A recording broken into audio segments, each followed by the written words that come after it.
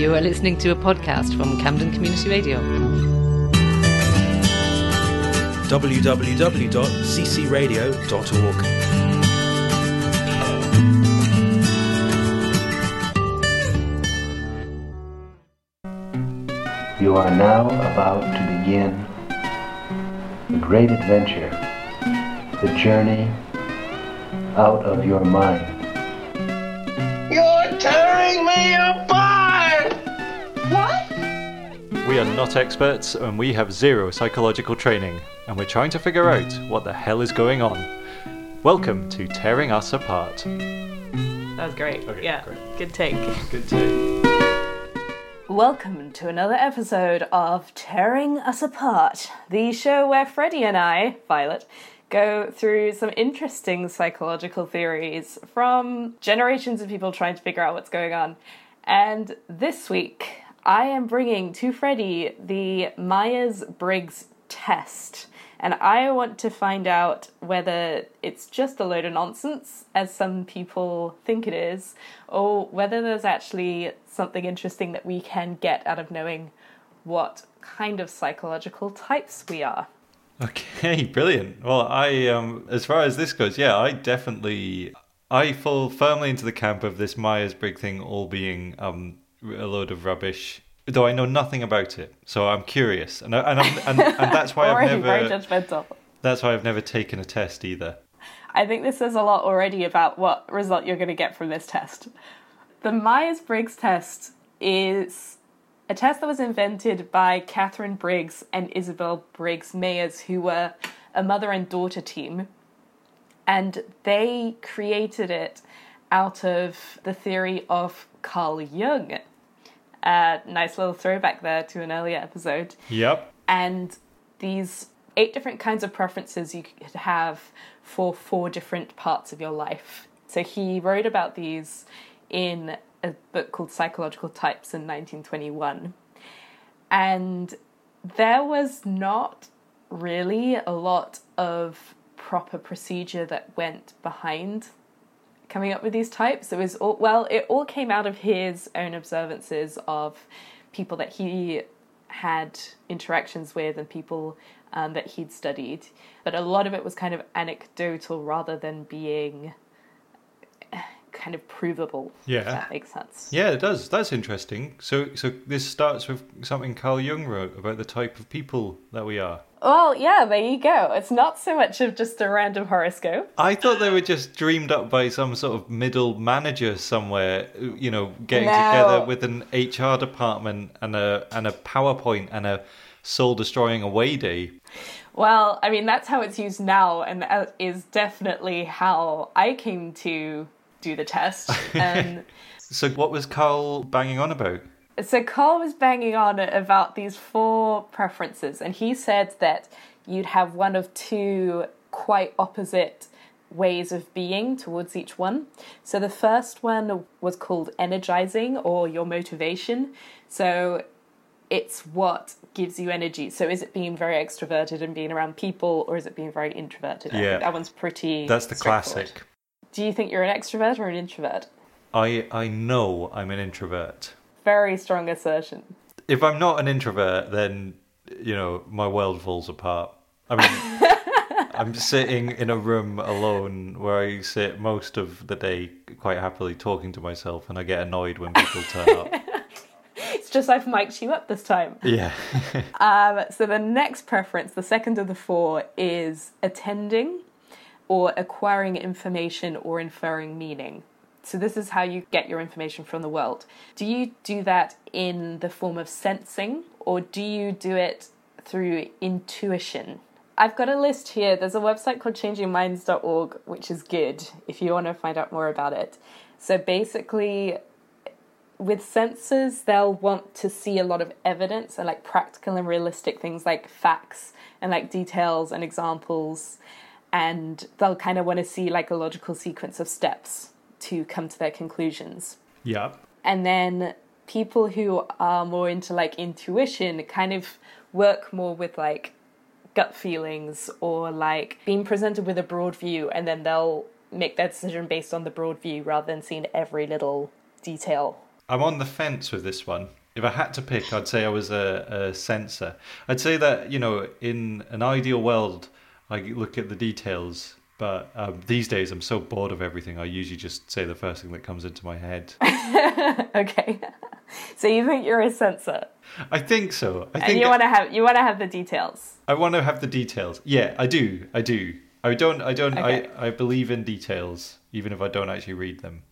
So if someone was like, let's go on holiday, we're going to go to this place, would you be like, okay, that sounds great? Or would you be like, what are we going to do in that place? Yeah, I mean, I've learned a lesson from a recent holiday, and I would definitely want to look into the details. Or at least have a concrete idea of what we were going to do there. Yeah. Okay, cool. I would say you're a sensor then, as you say. The next one is kind of similar, but two different sorts of feelings. So it's again about decisions and how you formulate intent is how he puts it. It's whether you think a lot, if you're quite tough-minded and you use a lot of logic and the decisions that you make are based in that logic, or whether you take a more emotive feeling. So whether you it is again a little bit more like gut instinct. It's like being empathetic and thinking about how the things you do will affect others, as well as thinking about it in a logical way. Huh. So what sort of decisions would these be that were facing me for this one? So say if you were a manager in a company, I guess, to take a work-based example, it would be thinking, do I take this client who is really bad in terms of their ethics, but they're going to give my company a lot of money? Or do you say, well, none of my people want to work on this project because they're really bad ethically, and so I should probably say no to it, even though it will mean less money? I guess it would be that kind of decision. Yeah. If my people want to get paid, they gotta shovel some shit. So let's take the money and all stop moaning. Nice. Okay, so you're an IS2 so far. Oh, and then the final. Well, no, I don't know this for sure. You need to go to your doctor. This is your own assessment. And then the last one is your living preference. So, do you like to live a very ordered, scheduled, structured life? You've kind of figured out what you're doing day to day. Or do you prefer having a lot of free time, being flexible with your plans, and not having to schedule too far in advance? Flexible with your time. Yeah, I hate planning. Okay. That's why I never do anything. That's why I spend my whole time. That's why I spend my whole time alone. I've realised is because all my friends make plans in advance, and then when I ask them, "Hey, what are you doing tomorrow?" they've got plans. Okay, but it's like people who make plans. It did take you a long time to log into this recording today. Well, yeah, but I feel like all these people in the world who make all these plans in advance should leave time in their diaries for the people who don't make the plans. This is a good... I thought you were just going to say should leave. No. They should just leave. I understand they have this compulsion to plan their lives out, but but otherwise you're just going to have all these people left sitting around on their tods like me. Because we never plan anything. Fair. What are we supposed to do? So, I feel like you've got quite a strong feeling of who you are already, but I think you should also do the test just to make sure. Okay. To see if you come up with any surprising answers. Okay, yeah, I'm up for that. So how do I do this? So if you go to 16personalities.com. Oh, right. I don't read the tea leaves. Not yet. Not yet. 16personalities.com. Oh, yes. Free personality test type. Take the test.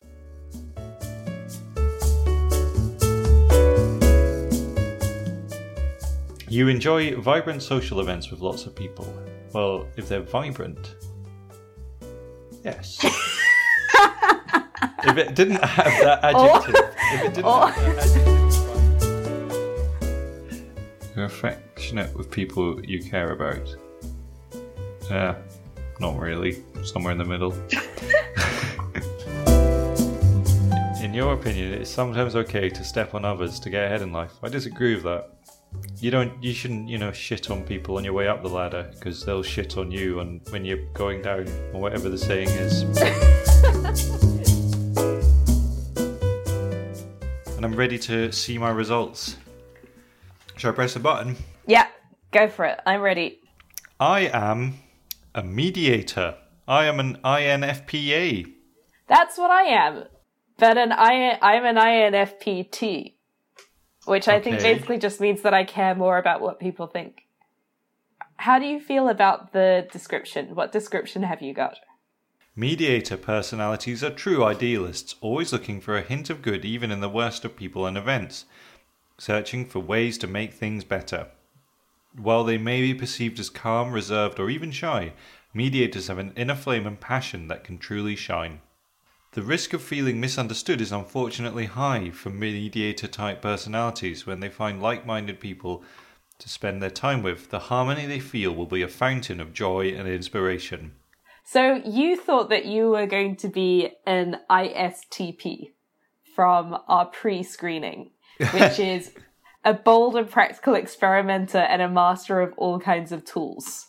Man, I wish I was that. This mediator one sounds rubbish. But instead you got an INFP. Oh. Which is, yeah, interesting. So when I first took this test about 3, 4, 5 years ago, a long time ago, I was an INFJ. And I was quite happy with that result, because it was like, there's only like 1% of people who are this person, and you're like mystical and like a mystery, and like everyone looks up to you. And I was like, that sounds pretty good.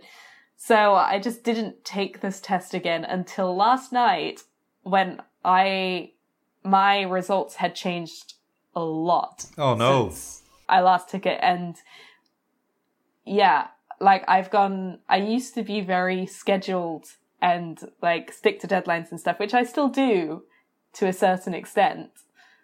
But yeah, I guess more recently I must have just started becoming more flexible, which is basically something that a lot of people say about this test, is that your result just changes depending on where you are. It's not really a personality test. It's more like an assessment of how you're doing, like right now, kind of thing. Yeah. If that makes sense. I can imagine it would depend what mood you were in when you took it as well. Yeah. Like if you just had a terrible breakup, I think you'd probably, a lot of those questions you'd feel differently about. For instance, if you're in a very emotional state about some of them, you'd feel like, I think the problem might have happened when the original preference scale, as made by Jung, was turned into a personality test. Because I think you wouldn't say that someone could have multiple personalities unless they were actually disordered, but I think you can have multiple preferences depending on situations. So I don't think they're actually mutually exclusive all the time. Ah. By creating it into a personality test, I think it makes those decisions more concrete in one person than they were maybe first intentioned to be. Do you know what? It's funny because I had actually put off doing one of these tests in some sort of mild... I think when I heard about them, I suppose I was still kind of finding out who I was. And I guess I didn't want, to... I suppose, my mum always told me not to meddle with Ouija boards. And I think I just extended that to don't go meddling with, this stuff. Because what if you ended up kind of believing the type of personality that it told you were, and then that ended up affecting how you behave? Yeah. But so anyway, I did certainly feel a sense of deflation when I just saw that I was a mediator and some crappy little graphic. And it was like, oh God, is this really what I boil down to? Mediator, a happy medium. I don't even mind it. It's not that I mind being a mediator. It's just when you see a little graphic and some bland text, you're like, yeah, I kind of hope that there's more to me than this. That definitely makes sense. And I get totally what you mean by having now that idea in your head. And maybe like subconsciously you might start acting like that. Or start acting in a certain way knowing that. I think when I very first took it, I was also just like absolutely no idea who I was.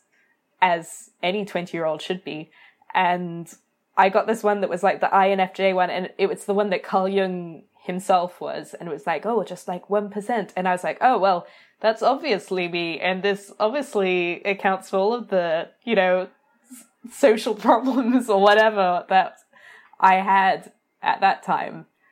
And I don't know, I think I did feel like a really strong sense of connection to that, but I think I had that connection with it because I didn't know who I was, and this was like really, very neatly packaging up that for me. I can relate to that. That's like when you read a book and there's a character in a book that you really relate to, right?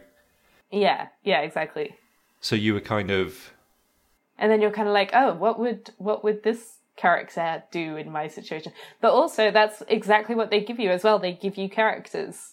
Like, at the end of your test, it's like, oh, you're like, I think I got like Alanis Morissette and like Martin Luther King and like Carl Jung at the end when I first did it. And I was like, oh my God, these are amazing people. Like, obviously I want to be like them.